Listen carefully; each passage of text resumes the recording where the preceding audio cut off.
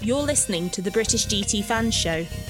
This show is for personal use only and must not be rebroadcast, redistributed, or used in any other form without permission. For more information about this, please visit our website www.bgtfshow.co.uk or contact us via our social media at BGTF Show.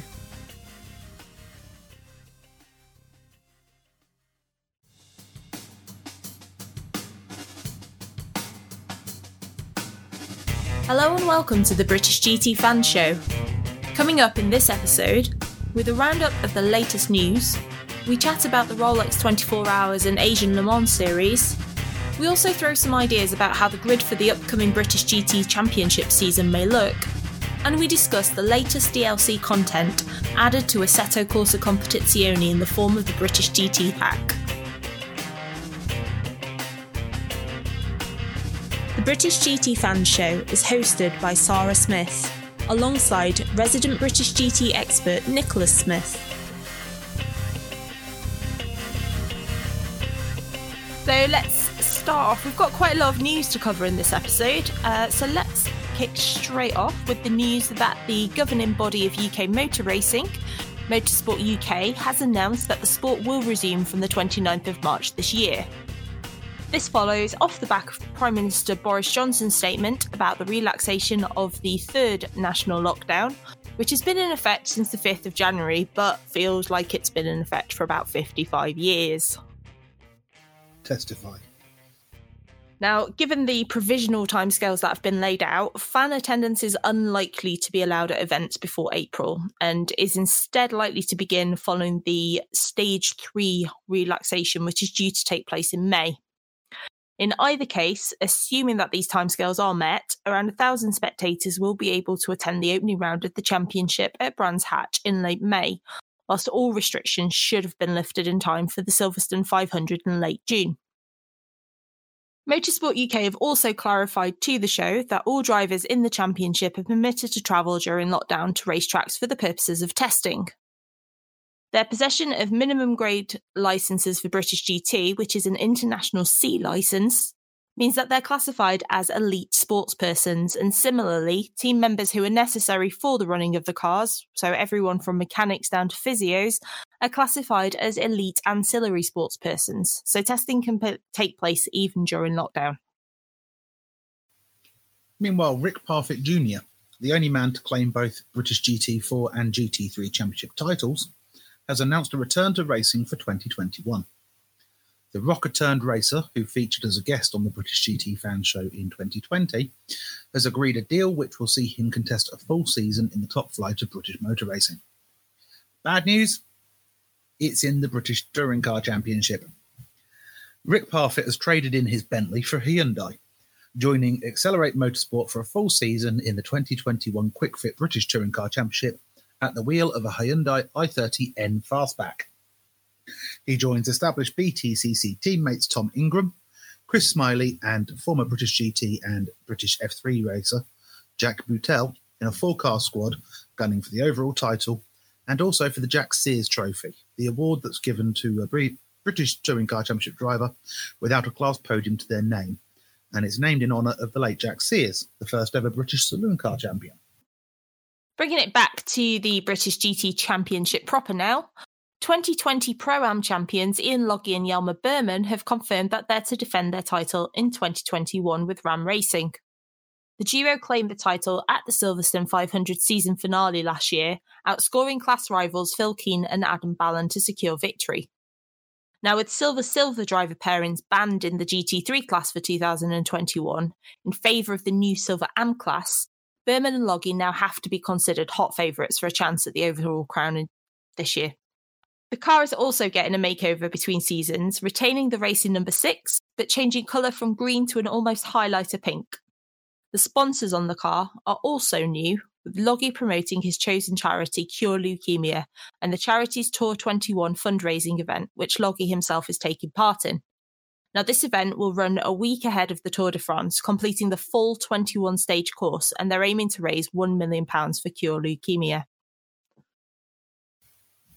Mercedes-AMG to return to the GT4 class for a full season after BTCC frontrunner Sicily Motorsport announced a campaign with the Mercedes-AMG GT4 in the Pro-Am class.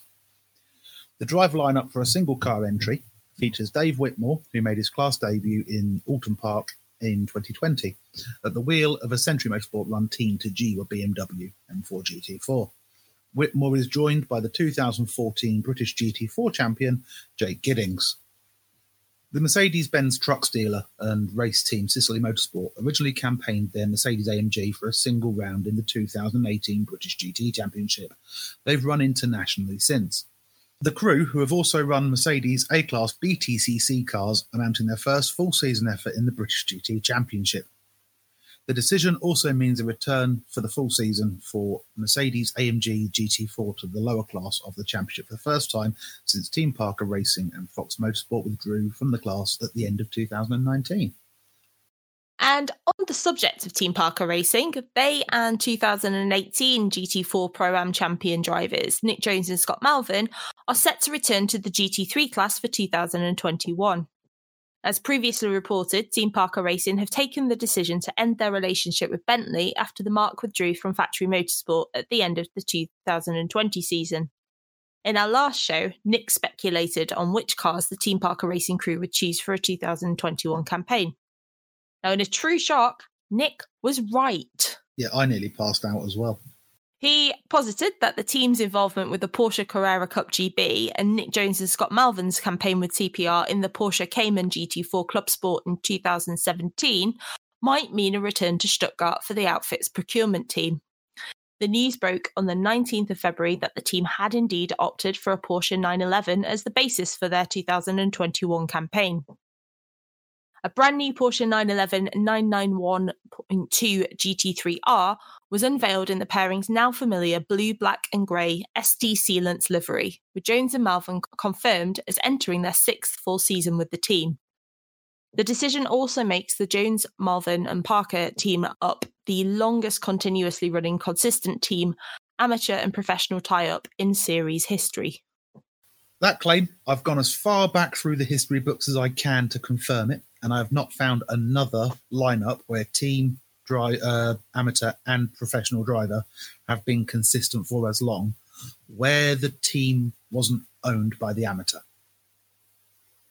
So last episode, we had a bit of a chat about the upcoming Rolex 24-hour race. That has now happened, taken place, done and dusted. So we'll have a chat about how our fellow British GT alumni got on with the race. If that's all right with you, Nick? I love talking about endurance racing. So let's start out then with the DPI class. So from this class, we had the Mazda Motorsports Mazda RT24P with Jonathan Bomarito, Harry Tinknell and Oliver Jarvis as our favourite in class. With Tinks and Oliver Jarvis both being Brits, and the car also being engineered by Multimatic, who of course ran the 61 Mustang, helping Academy out last year, and ran Mustangs themselves in the 2019 season. So let's talk about their race. Right, well, they showed pace in qualifying. They showed pace throughout the Raw before the 24, but when it came to actual trying to start the 24-hour race, it all went a bit peat, to be honest.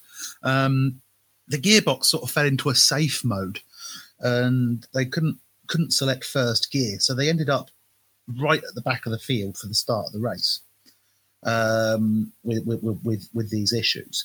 Now, they lost the lead lap fairly early on and then regained it.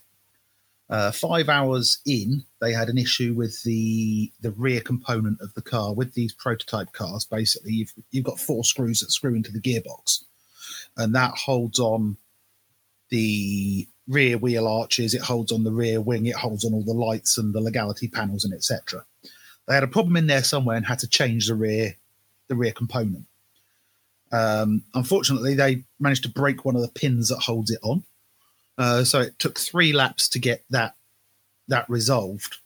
Now, given that you're looking at 1 minute 40-ish, 1 minute 40, 1 minute 50 lap, losing only 3 laps to deal with a problem like that is fairly impressive. Now they fought their way back through the night, and come the daytime, with about 5 hours left to go in the race, they finally regained the lead lap of the race. So they're back on terms with the rest of the class, and they had a decent scrap up through the field to the point where they were actually running second at one point. But then they had a rear wing failure, which slowed them down, and they lost second place. They eventually finished third. So not a bad effort. The other thing to add here about the Mazda effort is, unfortunately, Mazda Motorsports have announced that they are going to withdraw from prototype racing at the end of the year. So what we are now seeing is a farewell tour for the Mazda Motorsports Mazda RT24P, arguably the best looking of the current generation DPI cars. So let's move on to the LMP2 class. Starting off, we've got the number 11 Win Autosport Oreca 07 Gibson. Yeah. Driver lineup of Tristan Nunez, Thomas Merrill and Steve Thomas, and then British GT's own Matt Bell. They actually had a pretty good start. The first 173 laps were led by Win Autosport. Unfortunately, they had a brake issue after that, and then they had a coming together with a GT car. Put them on the back foot, but again, repairs were made, car was sent back out, and they finished fifth in the LMP2 class. So not a bad effort. So I believe we've got three cars to talk about in this class, the second of which is the 51 RWR Eurasia Oreca 07 Gibson. Yep. Austin Dillon, Cody Ware and Matthew Jaminet, or Jam as he's referred to, joined by Sally Yullock. He's a British GT link here. The car, obviously, they've moved over to America for a campaign in the Michelin Endurance Challenge, Endurance Cup. I forget the name of the... Basically, it's a championship within a championship. The four longer races are a championship in their own right. They're being run in conjunction with Wick Rare Racing, which is quite a prominent team over in the States. Now, Sally had a bit of a spin early on, but he managed to keep his place and sort of hold his gains. And the car ran as high as fifth overall at one point, but then dropped back with a engine cover problem. They had to change out the part, and they had to put an old part on. It was actually an engine cover that last raced at Le Mans last year. Late in the game, they suffered a power steering failure, and that put them even further back. They finished 10th overall and 4th in the LMP2 class. Now, the last car that we mentioned in the last episode isn't actually a British GT-related car, but it's one that people might have wanted to keep an eye on, and that was High Class Racing. And it was a car with Robert Kubica, Formula One driver, in it. Didn't go particularly well. 56 laps into the race, they retired. I can't remember off the top of my head why, and I can't see on the internet a reason why, but the car was out. It was a second car to retire. Moving on to the GTLM class, and I do like the first bit of your note here. It says winner chicken dinner, which suggests that we had some good news out of this. So the first car to talk about in this class that we picked out last time is the number 3 Corvette Racing Corvette C8 R GTLM.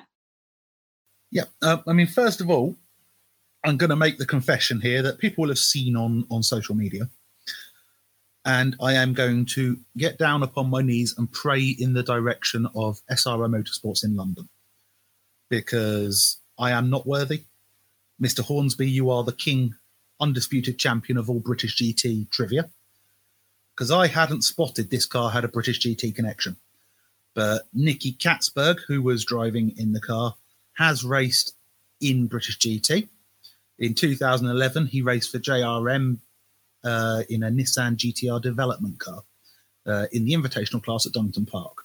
So, extreme geekery. We love you, Mr. Hornsby, and I apologise to Nicky Katzberg for missing him out last episode.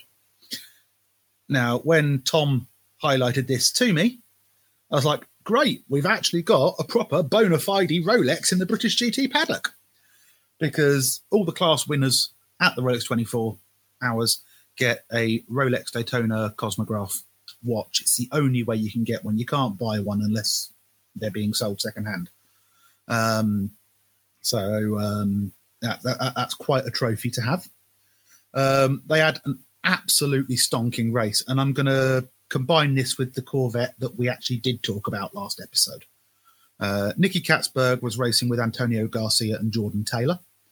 The sister car, the number 4 car, was Tommy Milner, Nick Tandy and Alexander Sims. The latter two have both raced in the past in British GT. And between them and one of the Ferraris, it was an absolute ding-dong battle throughout the entire race. Now, the two Corvettes between them led 716 of the 770 laps completed. But that stat by itself doesn't tell the story, because it was a running gun battle for 24 hours between two Corvettes and a Ferrari. There were some BMWs thrown in there as well.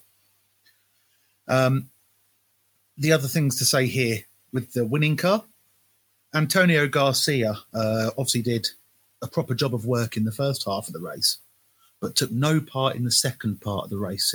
He, in preparation for leaving the United States, he took a COVID test, and that COVID test actually registered a false positive.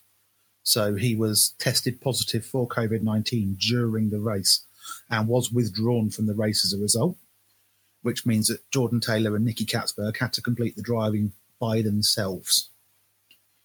Jordan Taylor, of course, being in that car, won his class. So he won GTLM. The overall winner of the race was Wayne Taylor Racing's Acura DPI, the car run by Wayne Taylor, which is Jordan's father, and driven by Ricky Taylor, which is Jordan's brother. So both Ricky and Jordan won a Rolex 25 years after Dad's first victory at the Rolex 24 at Daytona. Now that's pretty special. And one can assume then that the number 4 finished second? The number 4 did finish second. It was, basically, they got a bungee cord and attached one to the other for the entire race. It was, there was a lot of attention paid to the DPI class by the TV pictures, because that was the top class. But the entertainment throughout was 2 Corvettes and a Ferrari and a BMW occasionally, just going at it. And we are talking, that's 4 cars there, so we are talking 12 of the best drivers in the world.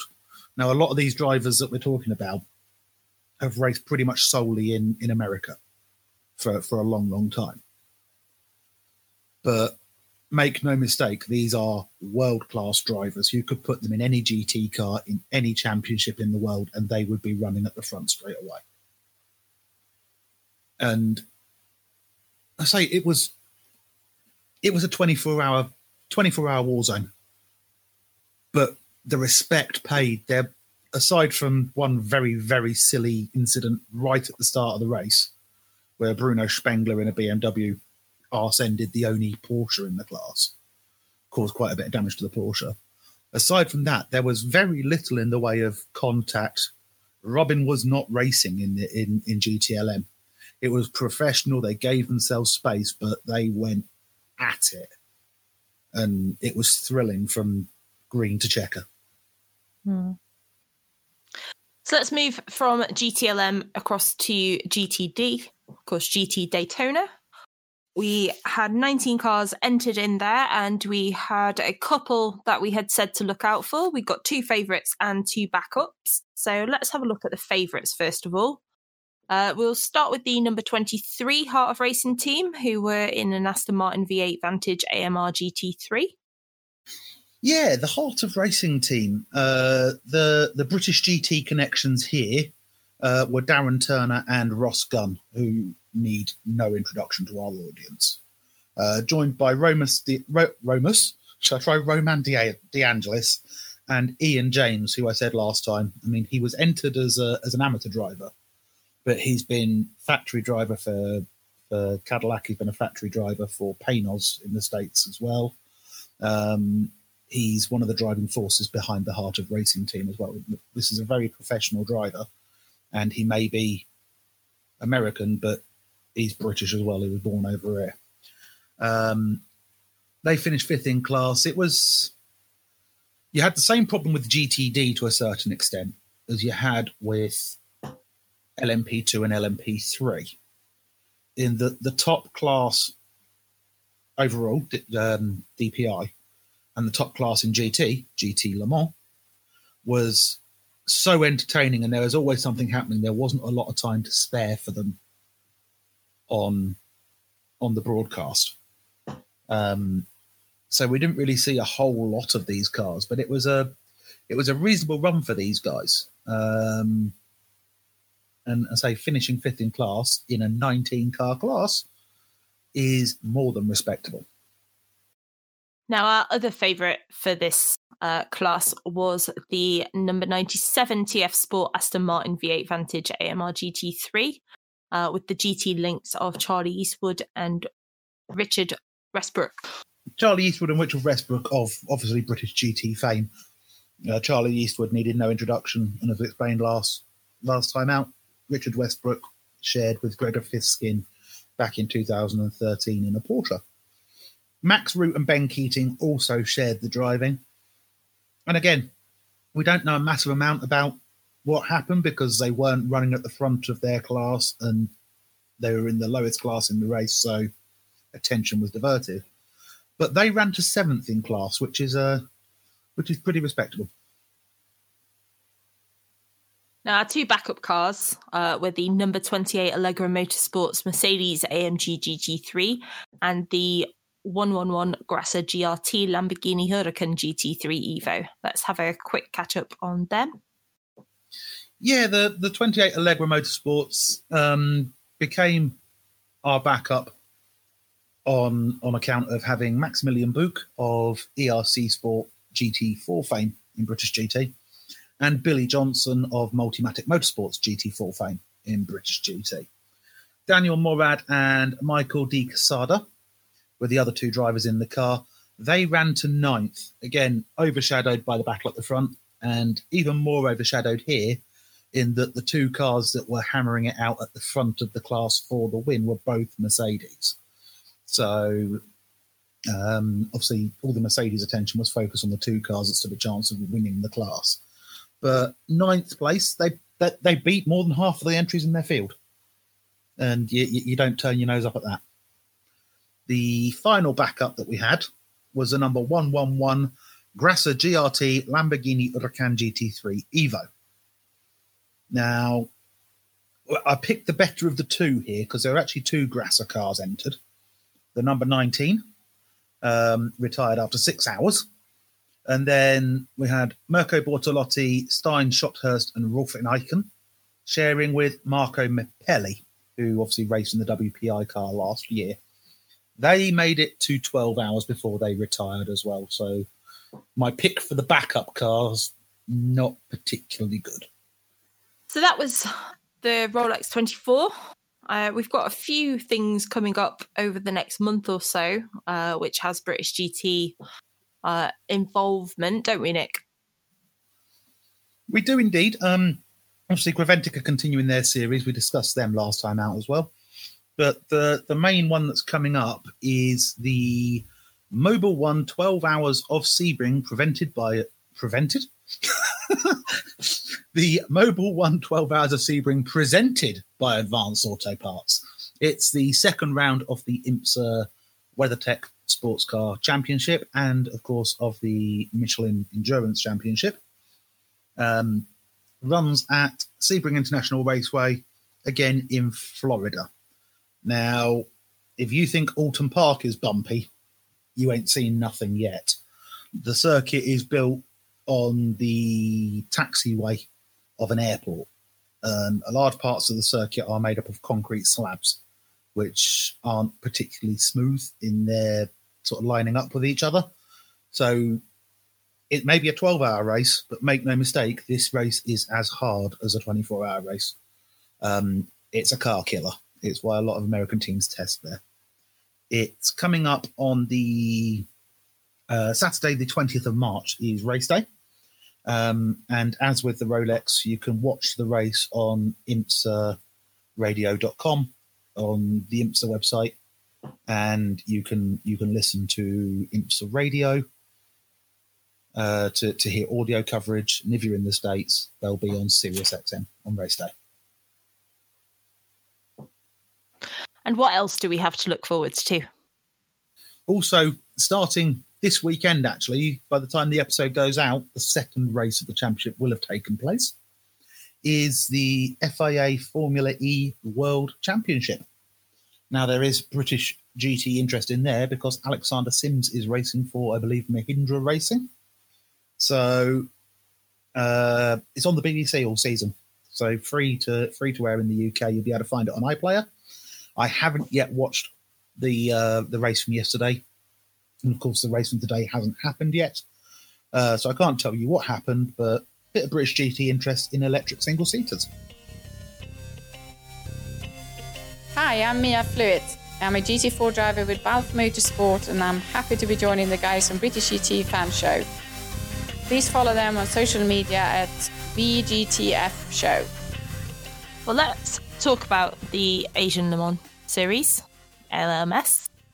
Which, as you say, has now concluded. So we had 4 races in 8 days. 2 at the Dubai Autodrome and 2 at Yas Marina in Abu Dhabi. Yeah, this is an interesting solution. Basically, 8 days. It finished last weekend. The championship. They raced the last race of the championship, and champions were crowned on Saturday. So a week ago to the day. What it was officially was the 2020 to 2021 Asian Le Mans Series, because Asian Le Mans has what we call a school year calendar, and they tend to run across the calendar years. But because of COVID and all the restrictions, they've been looking for a way to run their championship without all the travel restrictions getting in the way and this, that, and the other.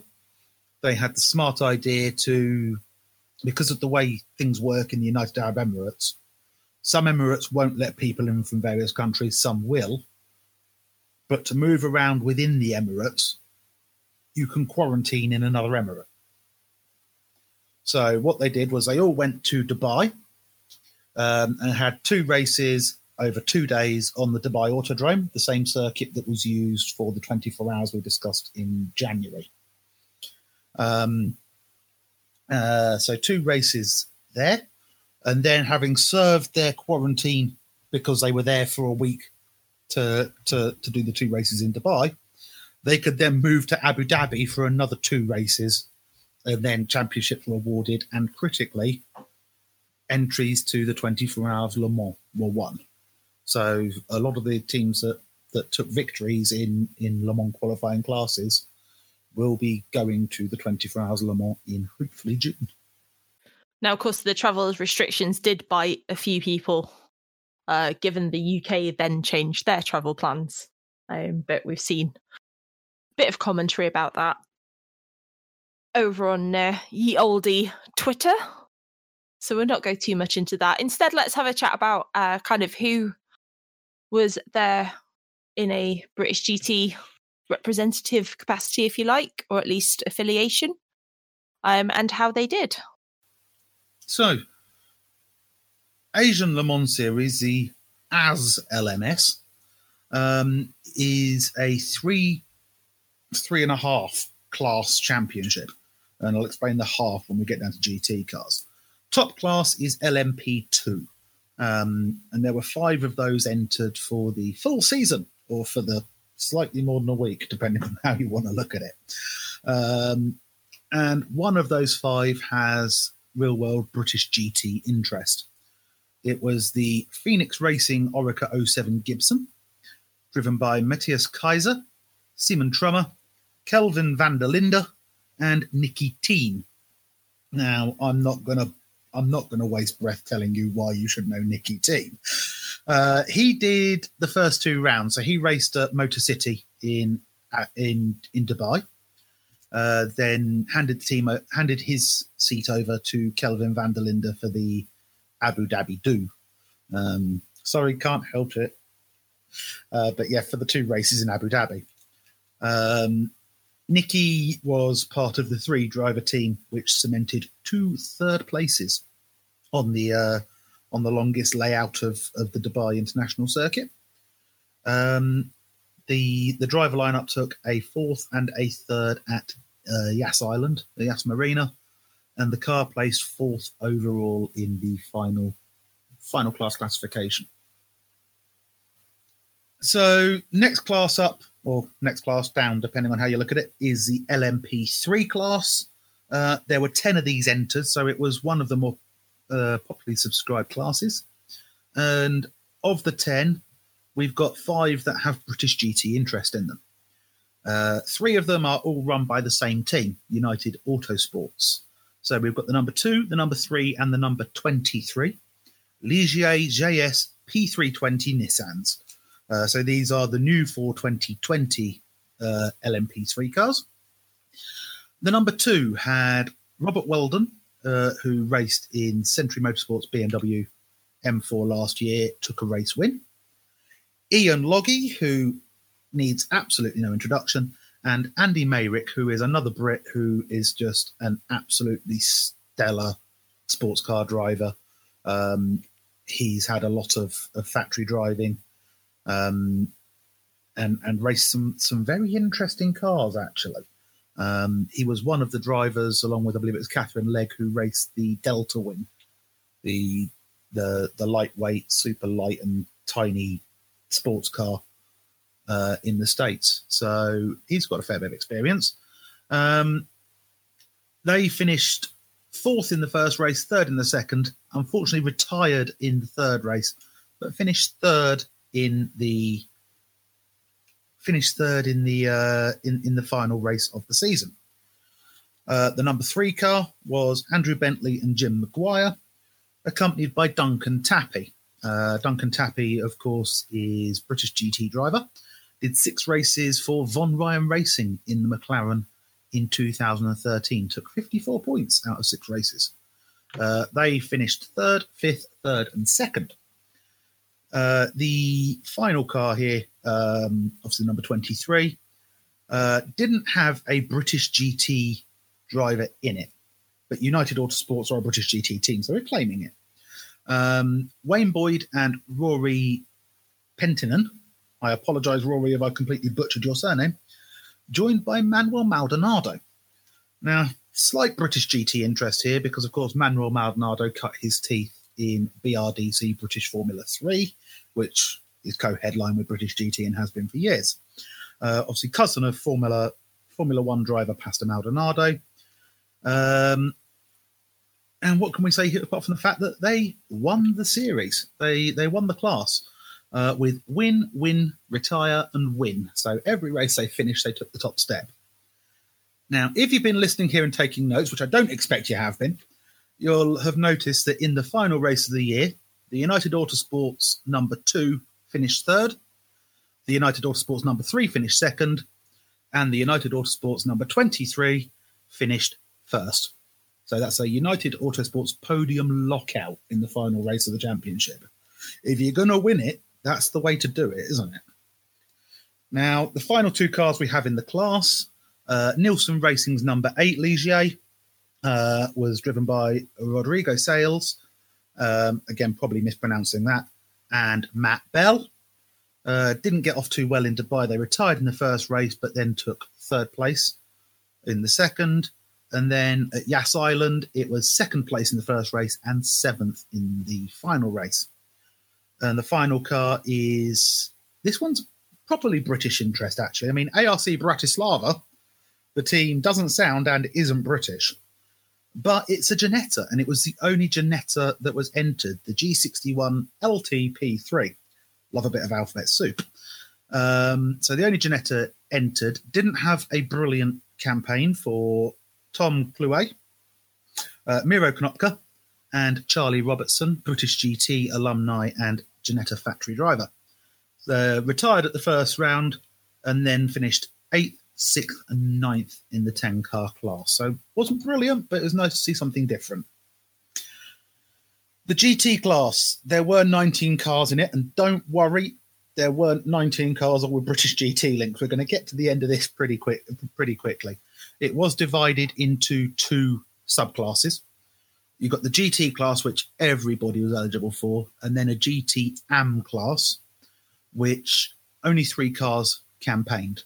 Okay, so to run through in order here, the number 7, the Inception Racing with Optimum Motorsport McLaren 720S GT3. They went out and basically they raced everything that happened in the Gulf over the winter. They did the Gulf 12 hours. They did Dubai as well. And then they stayed out there for the Asian Le Mans series. Ben Barnicoat, McLaren factory driver, joined Brendan Iribe and Ollie Milroy for a effort which finished 4th in the championship. Second place and in the first and last races were the highlights. So finally, after a winter of trial, Inception Racing with Optimum brought some silverware back from the Gulf. The next British GT car with interest, thanks again to Mr. Hornsby, because the interest here is Nicky Catsburg. The number 34 Vulcan Horse Motorsport BMW M6 GT3. Catsburg, joined by Chandler Hull and John Miller, 2 American drivers, took a podium at the first race at Dubai, retired from the second, and then finished outside the top 10 at both races in Abu Dhabi. They finished 10th in the championship. The next car up that we've got here is the number 66 Rinaldi Racing Ferrari 488 GT3.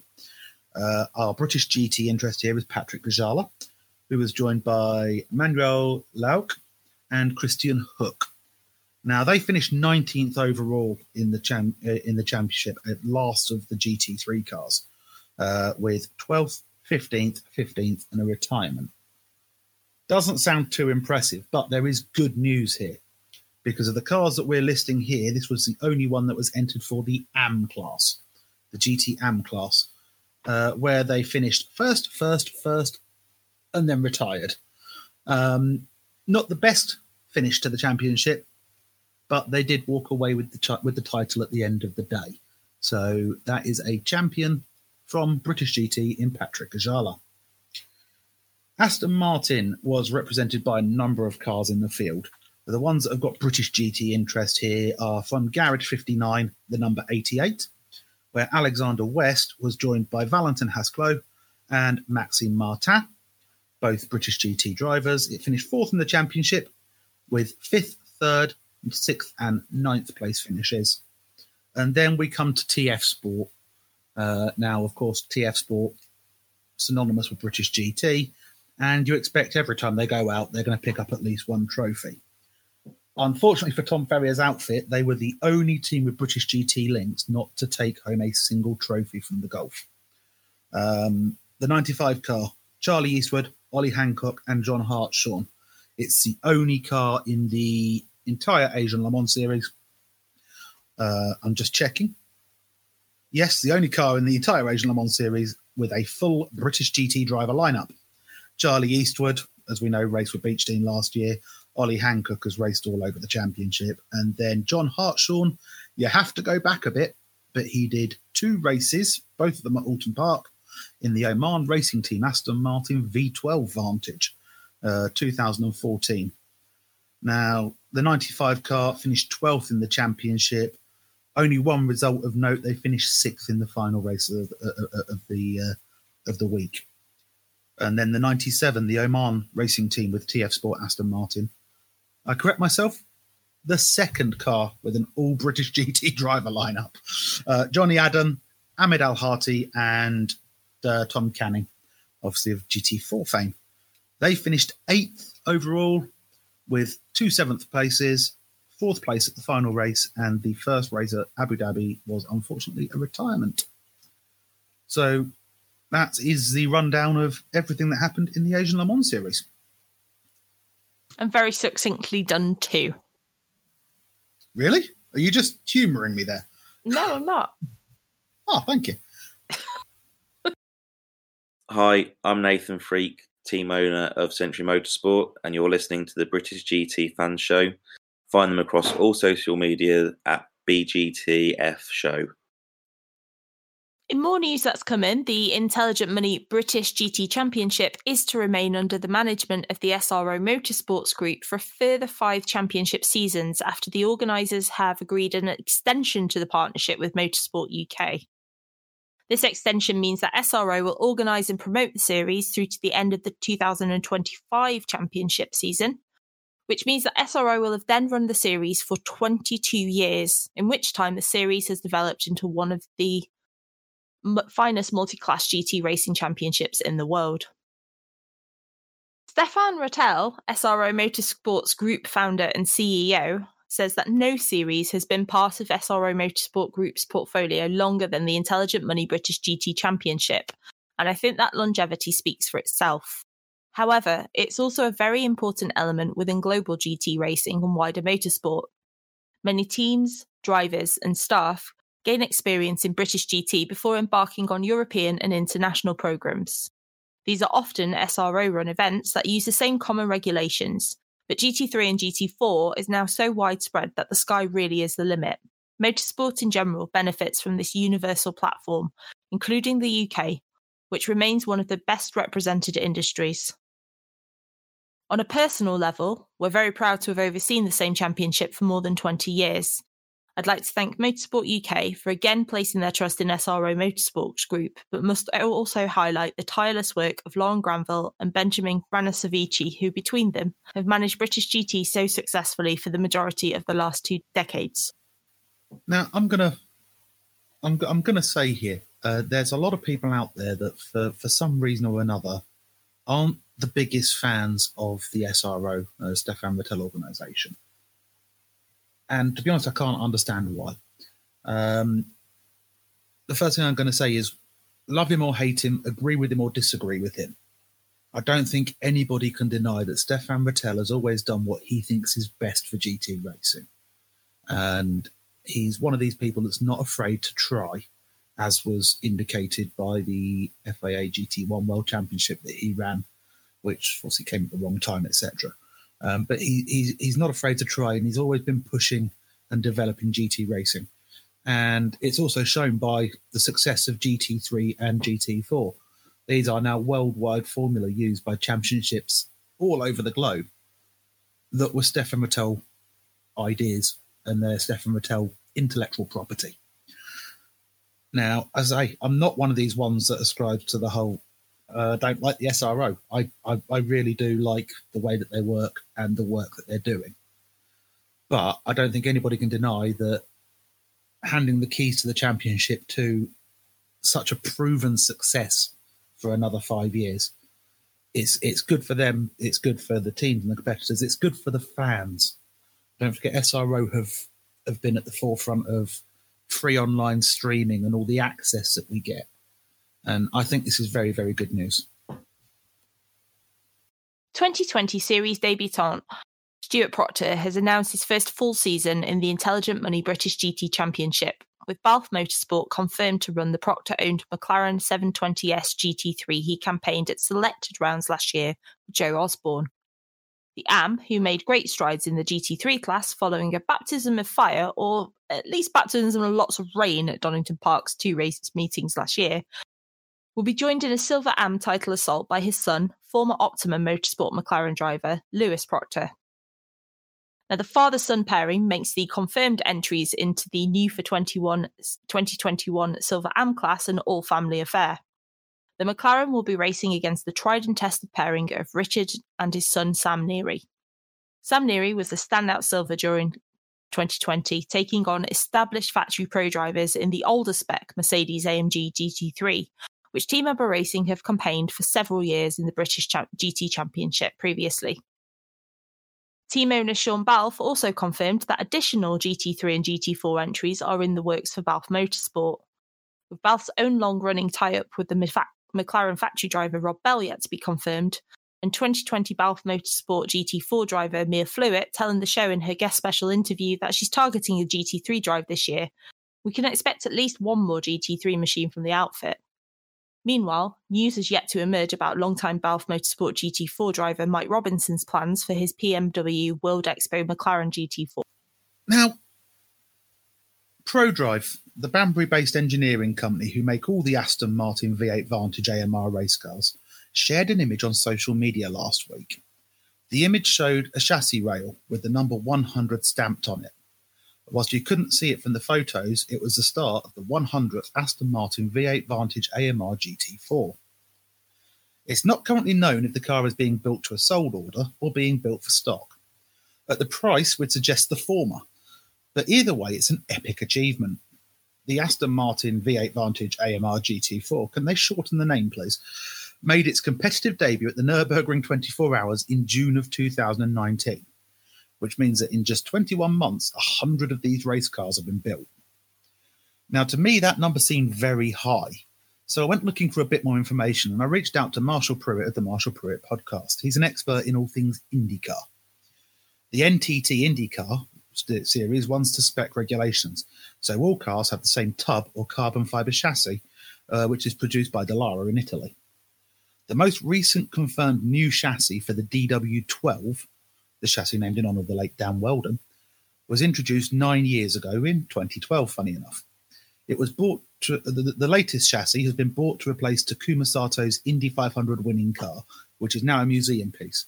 It has the chassis number IR12066. That means 66 DW12s have been built.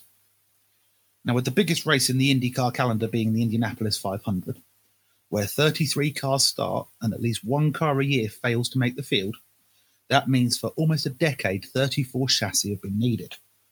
Several have gone to museums, and of course some of the tubs have been written off and damaged in crashes. What tends to happen with those, if they can't be repaired by the way, is that they get turned into simulators for the teams. Now, this isn't a direct comparison, but building 44 more chassis for a 21-month-old model, even a model which is raced in tens of championships around the globe, is incredibly impressive when compared to a 10-year-old car in a single-make championship. Now, Century Motorsport have confirmed a second BMW M4 GT4 for 2021, which will be pedalled by graduating Ginetta G40 Cup champion Chris Salkold. Chris took on the one-make Ginetta Championship with Century, claiming the title, and also follows fellow teammate Gus Barton into GT4 with the team. The outfit have also confirmed that both of their M4 GT4s have been upgraded with the 2021 Evo package from BMW Motorsport, which should help make them a lot more competitive this season. Definitely ones to watch out for. Yeah, you can never bet against Century, can you? Nah. Now, we've been receiving confirmed entries and rumours of entries and all those sort of things for about 4 months now, since the end of the season. So we thought it would be a good idea to run through. I've been through all the records and compiled an entry list for 2021. And then I've also gone through and put in cars that we expect to turn up. Now, some of these are cars that they're just always there. Other ones are ones that we've had sort of semi-confirmed, etc.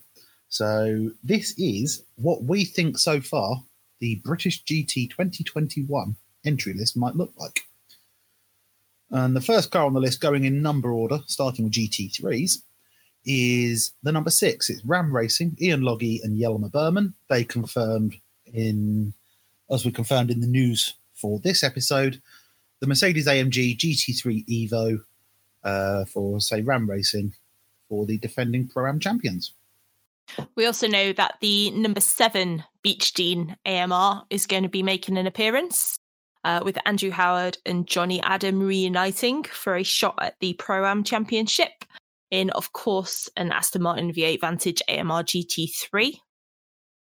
And we know the first of the protagonists in the Silver Am Championship. This is Team ABBA Racing, the number 8 car, for father and son Richard and Sam Neary, contesting Silver Am in the Mercedes AMG GT3, still retaining the 2015 non-Evo version of the car. Next up, we have the WPI Motorsport number 18's confirmed return. with Michael Igoe having settled on Phil Keane as a partner to challenge the Pro-Am Championship in the Lamborghini Huracan GT3 Evo. I'm going to contest what you've just said there, and I think he grabbed Phil Keane with both hands rather than settled. I know what you mean. He tried a few, but you don't settle for Phil Keane. You jump with joy when you get him. I'm being diplomatic. Indeed. The number 36 car is the next up. This is Balfe Motorsport, the McLaren 720S GT3. Would you expect anything but McLaren from Balfe? It is another Silver Am entry, and it's another father-son duo, Stuart and Lewis Proctor, in the GT3 class. And as we've confirmed earlier today, we know that the number 66 Team Parker Racing car is returning. However, it's no longer its predecessor and is now the Porsche 991.2 GT3R with Nick Jones and Scott Malvin challenging for the Pro-Am Championship. And we have two cars that have been confirmed by Barwell Motorsport, the first of which is the number 72. This is Adam Ballon, joined by newly minted factory driver Sandy Mitchell, obviously a Lamborghini Huracan GT3 Evo in the Pro-Am class. The second of the two Barwell Motorsport cars to be confirmed was the number 63. This is Leo Machitsky and Dennis Lind. Again, Lamborghini Huracan GT3 Evo, Pro-Am entry. So now we move on to the ones who are not confirmed, but we either have strong rumours or knowledge of something that's either been said in the past or something in the offing. So first of these is a Ram Racing entry, who we assume will be a Mercedes AMG GT3 Evo. I'm challenging for GT3. The team have said that they are hinting at a second deal.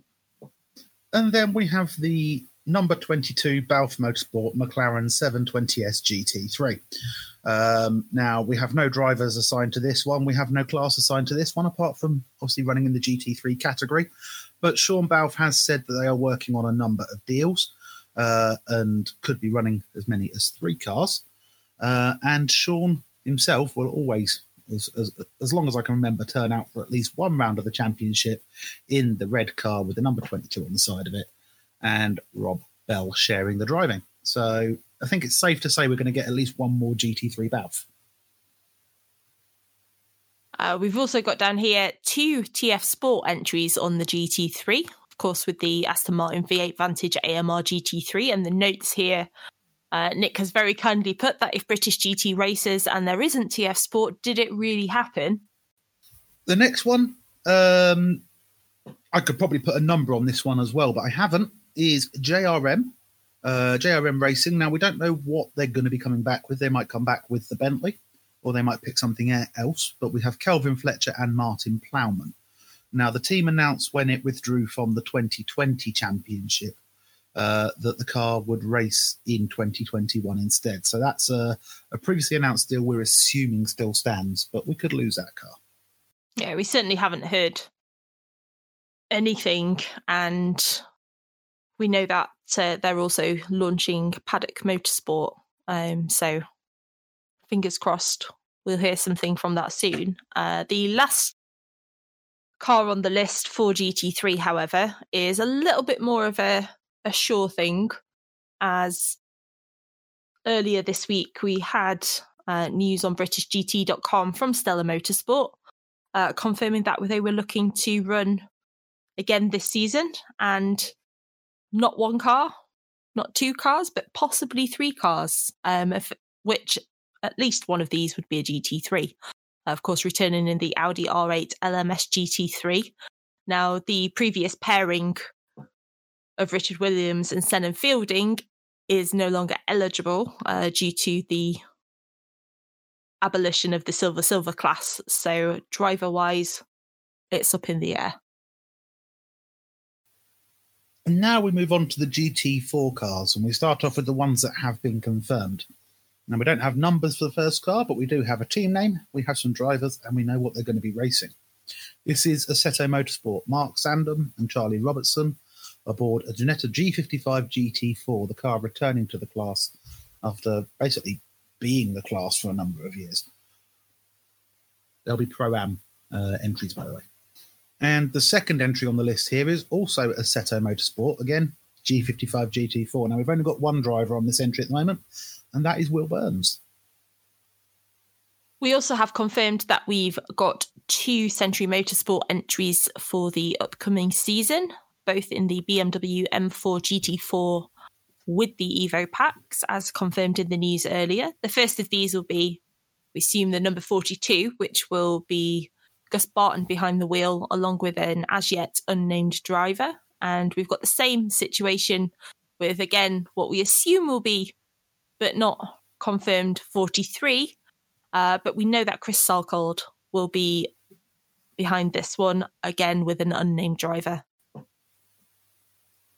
And then, going back to the news from earlier, we've got the Sicily Motorsport Mercedes AMG GT4. It's a Pro-Am entry for Dave Whitmore and Jake Giddings. Speedworks Motorsport also said that they would be back in the Toyota GR Supra GT4.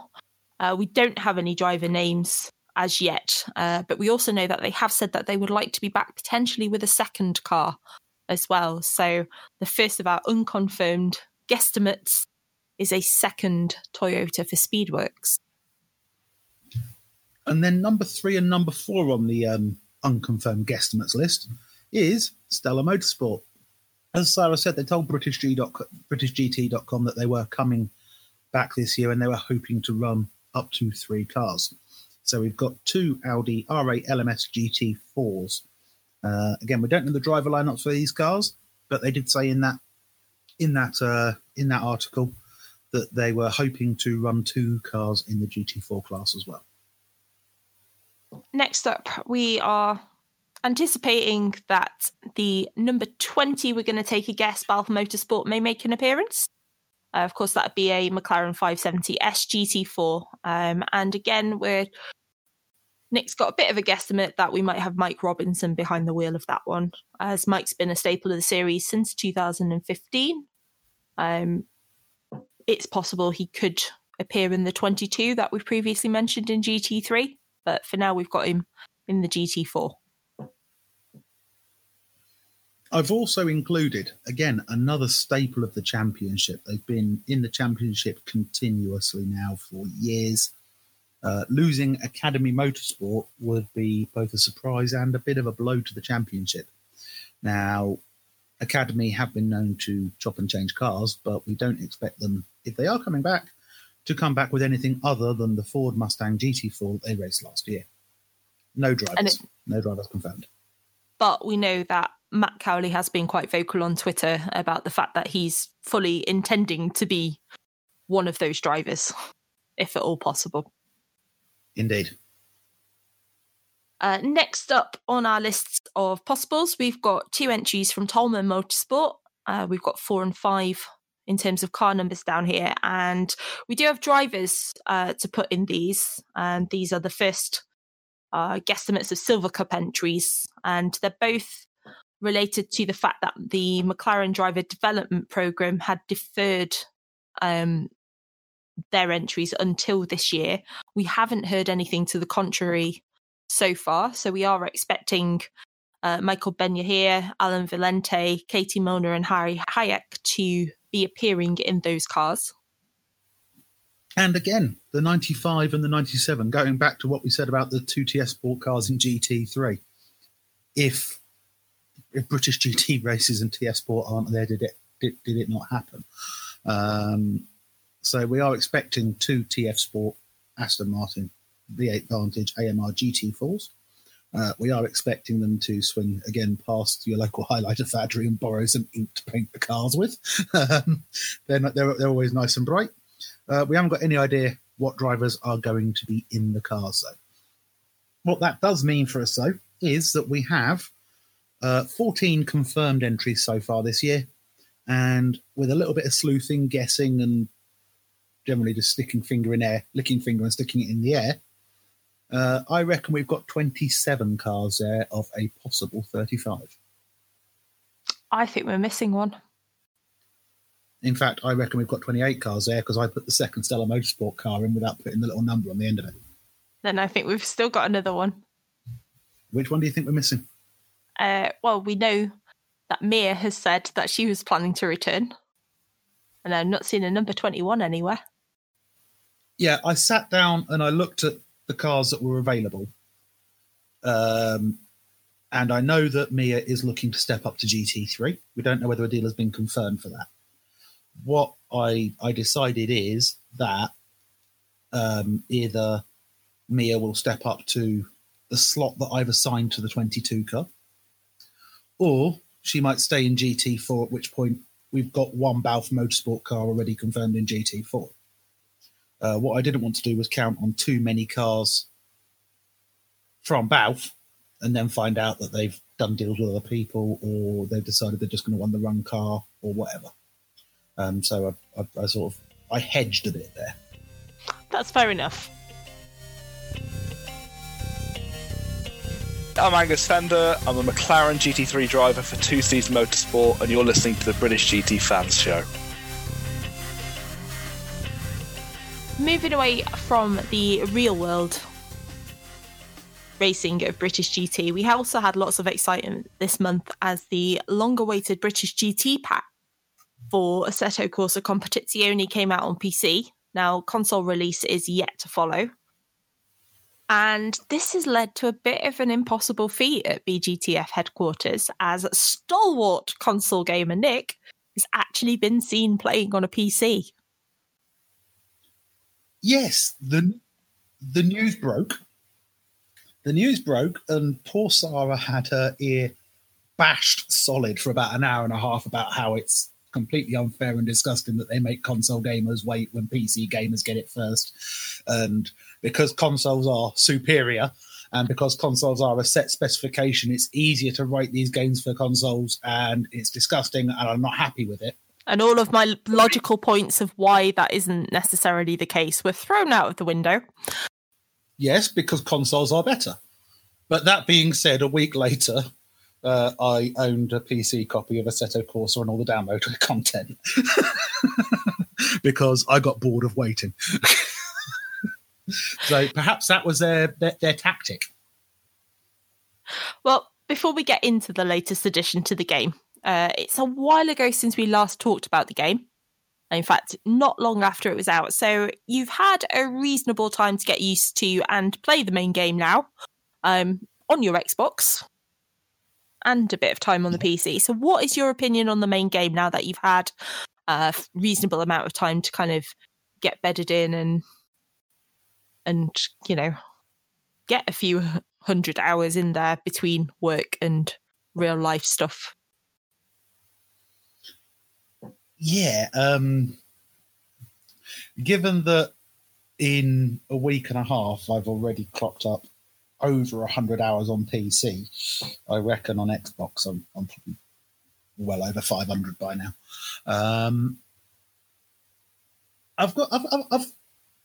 First of all,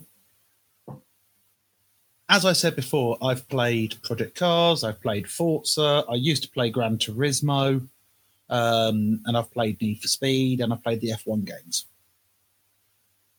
Assetto Corsa Competizione is for a commercial product, for a game that's accessible to your average player. Assetto Corsa Competizione is as close as you can get to a race meeting without actually being at a race meeting, and it is customizable. So, I mean, I try and do everything properly. So I do 2 1-hour practice sessions, 2 10-minute qualifying sessions, and then a full-length race, which you can do. Or you can just do 10-minute races if you want to. It's a great compromise. There's a couple of things about it which do slightly annoy me, mainly related to the British GT packs. We'll go into that in a bit. But the grumbles that I had when Gaz and I first reviewed the product back when it first came out, they've all been cleared up pretty much. It's a lot more stable. My steering wheel now works, which is always a bonus. So I'm very happy with Assetto Corsa Competizione and the GT World Challenge component of it. Okay, so you've fessed up yourself. You've had a bit of chance to play it on both console and PC now. Are there any noticeable differences between the two for you? And heaven forbid, are there any pros to doing it on the PC versus console or vice versa? Okay, the one pro that I found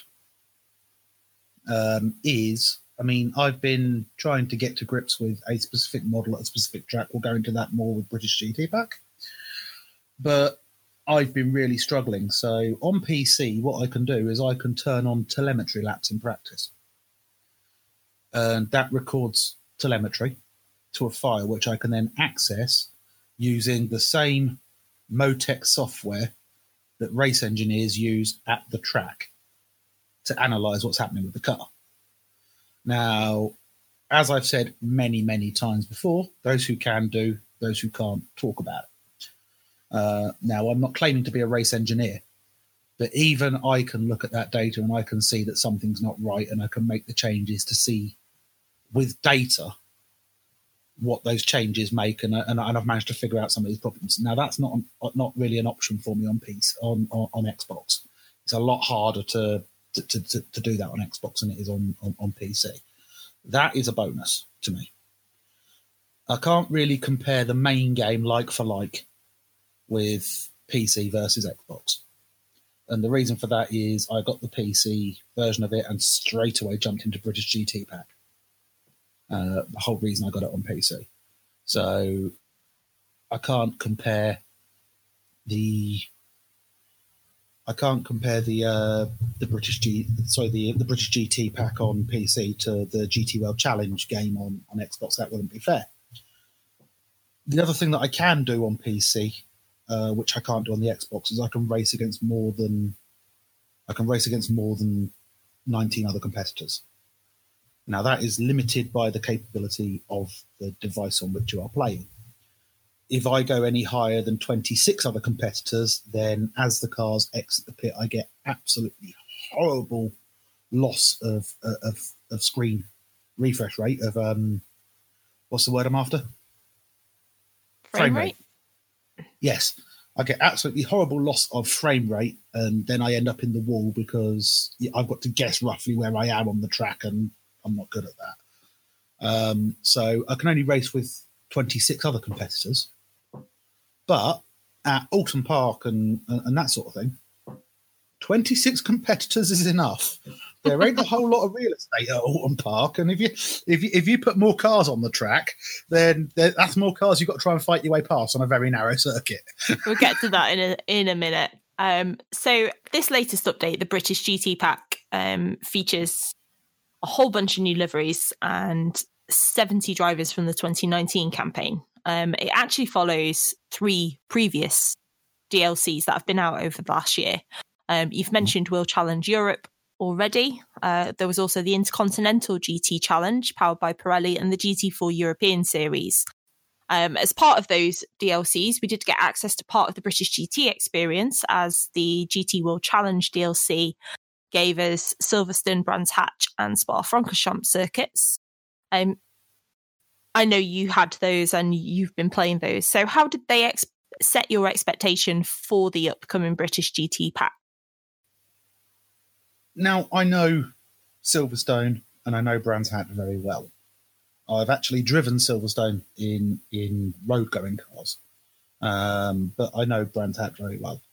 And I know from repeated playing of Silverstone and Brands Hatch on the console that they are actually they're replicated pretty damn well. They are pretty true to life.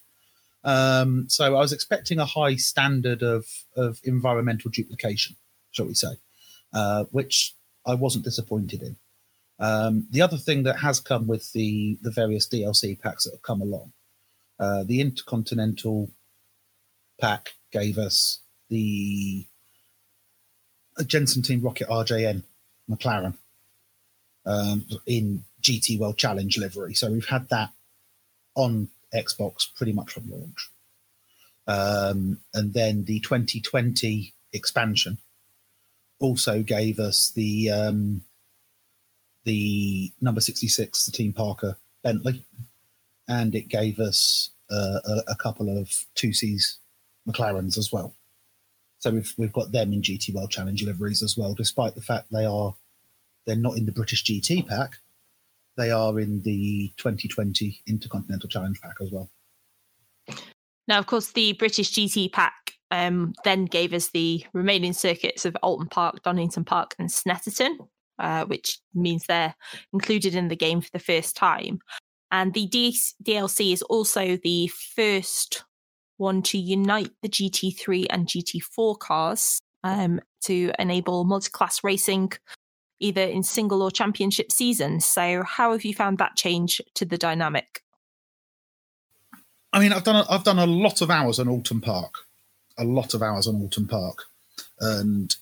I will say I'm a little bit disappointed with the accuracy of it. There's at least 6 inches of that track which hasn't got a bump on it.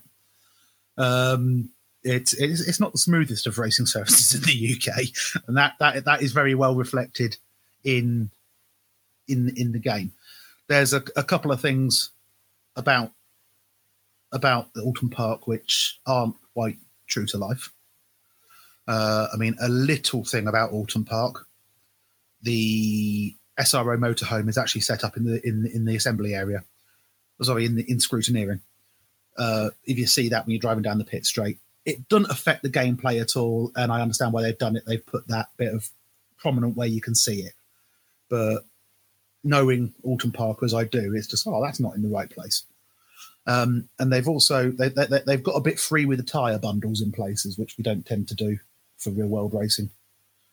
Tyre bundles are good for making sure you don't cut the circuit, but if someone does, they can do a heck of a lot of damage, which is why they don't tend to be put out on established racing tracks. Those are the only things that I've found so far at Alton Park. At Donington Park, I've done a few test sessions on Donington Park, and that's been very well duplicated to 2020 specification. So the circuit is 2020. It's got some changes, minor changes to runoffs that were put in between 19 and 20. And as you come down the hill, you can see something you only know when you go to the circuit. You can see some of the new toilet blocks that have been put in. They're the new ones rather than the old ones. So how have you found the multi-class racing aspect of the game now that that's been brought in fully? Well, when I race in a GT4 car, I hate the GT3 drivers. And when I race in a GT3 car, I hate the GT4 drivers, which must mean they've got it right. But to put a bit of flesh on those bones, at the moment I'm racing in a GT3 car. Now, at Alton Park, for example, Sector 1, I'm half a second quicker than my nearest rival. Sector 3, I am either quarter to half a second quicker or in the wall at Druids. So, again, very realistic there. Sector 2, which runs from Shell Oils up to the top of Clee Hill, so through the 2 chicanes at Hislop and Knickerbrook. Through there, for some reason, I'm losing 2 seconds a lap. I'm just nowhere compared to the competition, and I can't figure out why. Being multi-class, it's bringing me back into the fight, because for 15-20 minutes at the start of the race, so 7 to 10 laps at the start of the race, where I'm losing a second a lap overall. And if I qualify well, I can hold them off. I can take a few places on the start, which buys me a bit of time. And then when the leaders come up to the traffic, that's slowing them down and allowing me to gain up, because for some reason I appear to be more decisive through the traffic than my virtual competitors. It is being decisive through traffic, GT4 drivers. I'm not trying to punt you off the racetrack. I'm not bullying you. I just need to make progress, and sorry, that bit of tarmac is mine. Okay. But it does add another dimension. And then you've also got, it adds to the strategic dimension as well, because You need to factor in where the other class's traffic is on the racetrack when you decide when to take your pit stop.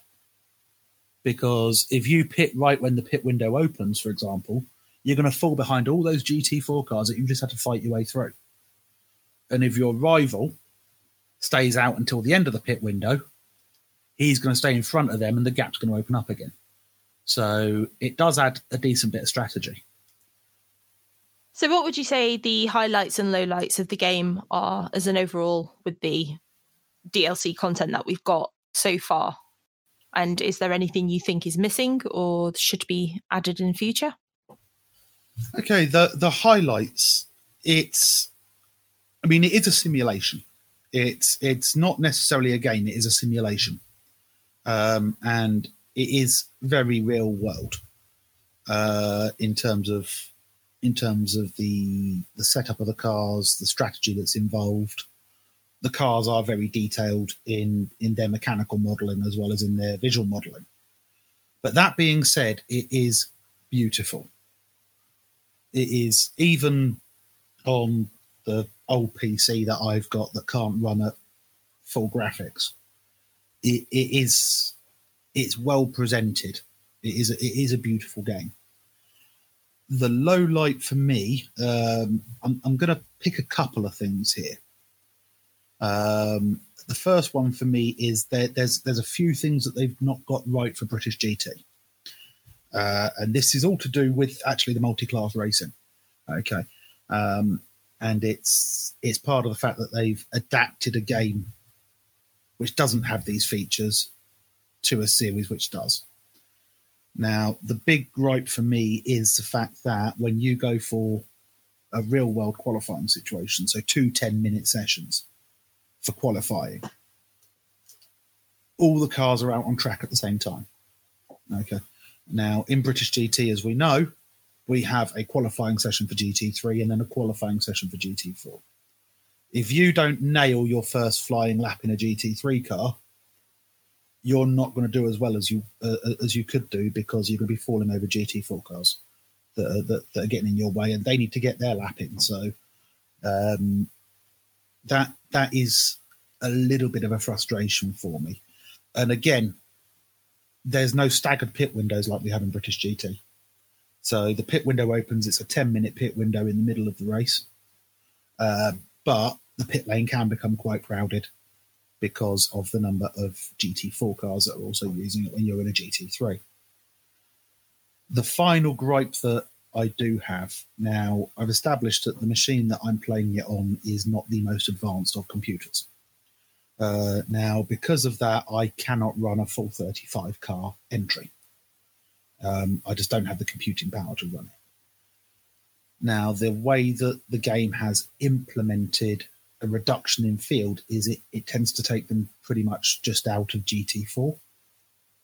So with me running a 26 competitors and myself running in a GT3 car, so I run in the GT3, the Porsche, the GCAT racing car. What you have then is you have 16 other GT3 cars. So you've got the full GT3 field. And that leaves you 10 available slots for GT4 cars. So I'm racing against 2 TF Sport Aston Martins, 2 Optimum Motorsport Aston Martins, 2 Academy Aston Martins. I've got 1 Stella Motorsport Audi as a competitor, 1 Generation AMR Super Racing Aston Martin as a competitor, and then 2 BMWs.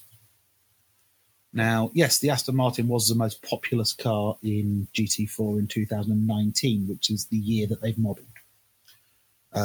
But the second most populous car in the field was the McLaren, and I'm not racing against a single McLaren because my computer can't handle enough cars. So if they bring out a patch for this, I think they need to tweak the way that they drop cars out. Why am I racing against a car that only did a couple of rounds in 2019, James Holder's black Aston Martin, when I could instead be racing against either a Tolman or a HHC McLaren, which did the full season? So to anyone who's still and ahhing about getting either the game or the British GT pack, Would you recommend it? And how do you think it would hold up for someone who, like myself, isn't necessarily a racing sim enthusiast, but enjoys playing the odd racing game? The difficulty level is pretty much fully customizable. Okay. So you can set it up the way that you want it. You can have a racing line on if you want. You can have automatic gearbox, all the controls that you need to use to control the car, pit lane speed limiter and that sort of thing can be automated. Okay. So it is customizable to your ability level, and it is customizable to your level of commitment. Okay. In terms of would I recommend the game, I'm just going to say this. I've bought it twice. Yes, I would definitely recommend the game. Anybody that's a fan of GT racing in general. I mean, it is the only game out there where you can race all the GT, all the British GT circuits and all of the British, well, most of the British GT cars. There are a couple that are missing from the year. There's no Ford Mustangs when there in theory should be 3, and there is no Jaguar when there should be 1. The other thing which did surprise me, by the way, and I found this out when I had a quick play in the number 18, the WPI Motorsport Lamborghini. If you steal Michael Igoe's car, then he'll jump into the GTC car he started the season with. So that car has also been modelled because the Porsche GTC car is already in the game. So they've put that livery on that car. But yeah, it's the best console. Well, I don't know about console yet, but it's the best PC based version of a British GT race that there is out there. The only thing that's missing is crossplay, which is the ability to play. In Forza Motorsport, if I'm playing on my console, I can also play against people that are playing on PC. So that wraps up this episode of the British GT Fans Show. Don't forget to check out our most recent interview with Nathan Freak, which is also available through all good podcast providers and our social media. And don't forget to subscribe to make sure you keep up to date with the British GT Fans Show. Thanks for listening.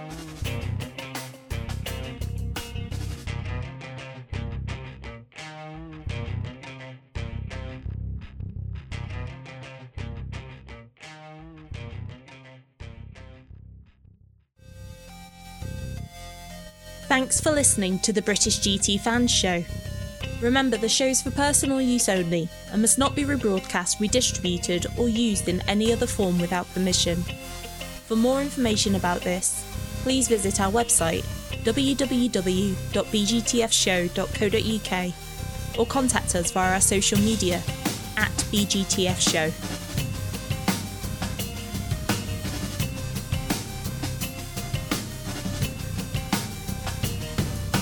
The British GT Fans Show is a Storm Vixen creative and RPS-driven media production. To find out more, visit our website at www.bgtfshow.co.uk.